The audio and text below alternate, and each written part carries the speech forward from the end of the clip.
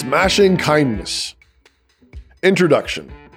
Picking up on some things I said in my recent Grace Agenda conference talk, Smashing Patriarchy, I wanted to reiterate something I said about fatherly and masculine kindness, and then contrast it briefly with the prevailing notions of effeminate niceness and winsomeness.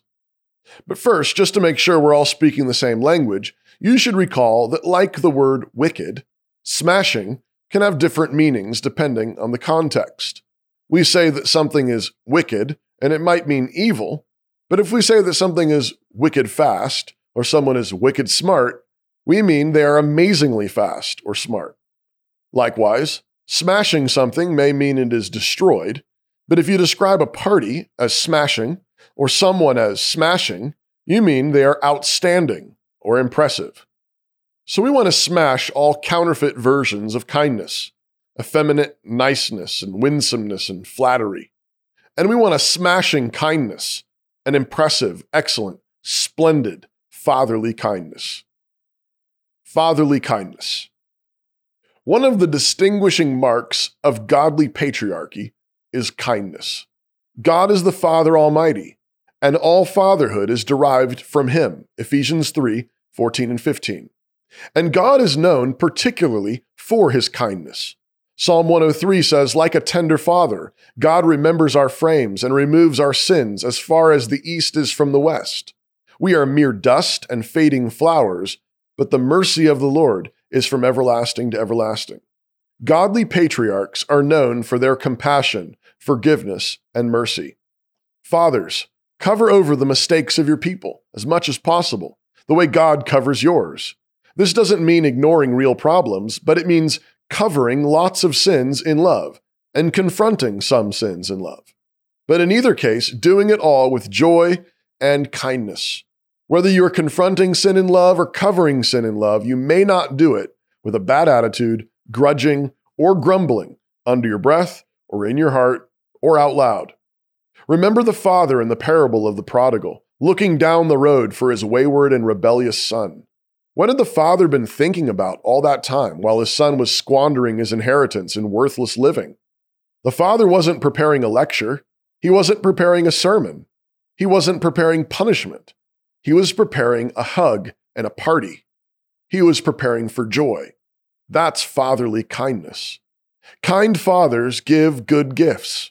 Jesus says that we, being evil, know how to give good gifts to our children, and our Father gives the Holy Spirit and all good things freely when we ask. Matthew 7:11 and Luke 11:13. So be a man of gifts, of good surprises, presents, and generosity. Do not give beyond your means, but definitely give more than is reasonable. Give without keeping track. Give and don't bother with the fact that lots of your gifts go by the wayside and end up at Goodwill. God gives, and He isn't bothered by the fact that we can't enjoy all His gifts all the time. This is the grace and kindness of godly patriarchy. The kindness of fathers is also particularly displayed in affection. We live in a world that really is starving for love, for kindness, for grace, and so many women and children go looking for it in all the wrong places.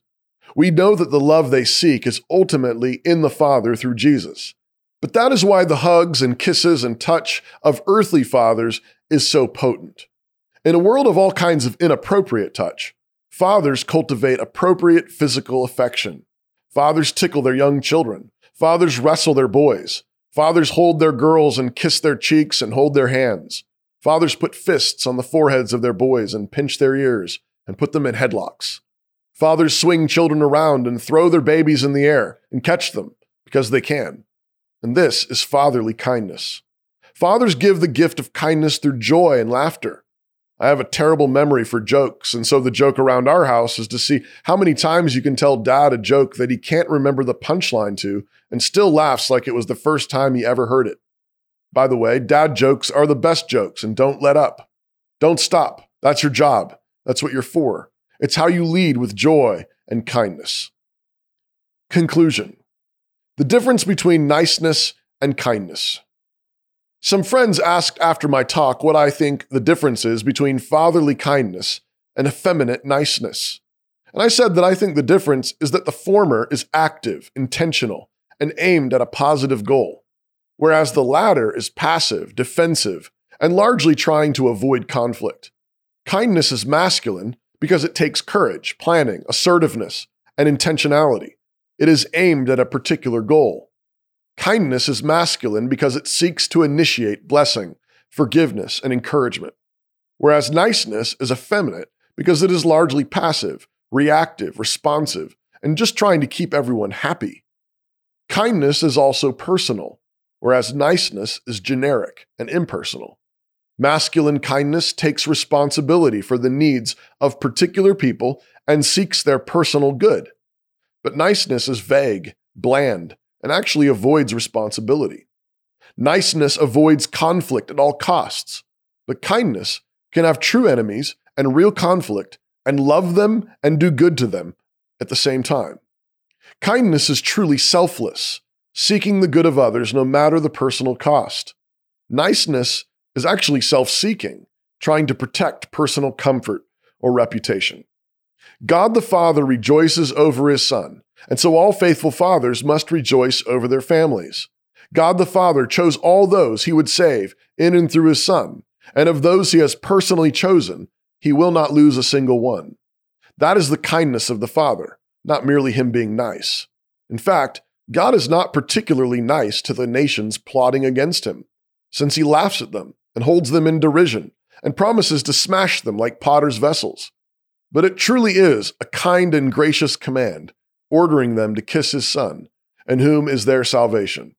Therefore, faithful fatherhood, faithful patriarchy isn't nice, but it is supremely kind. Faithful fathers laugh at the world, laugh at the devil's schemes, laugh at all the cultural and political folly, and then they gladly lay down their lives for the good of their people.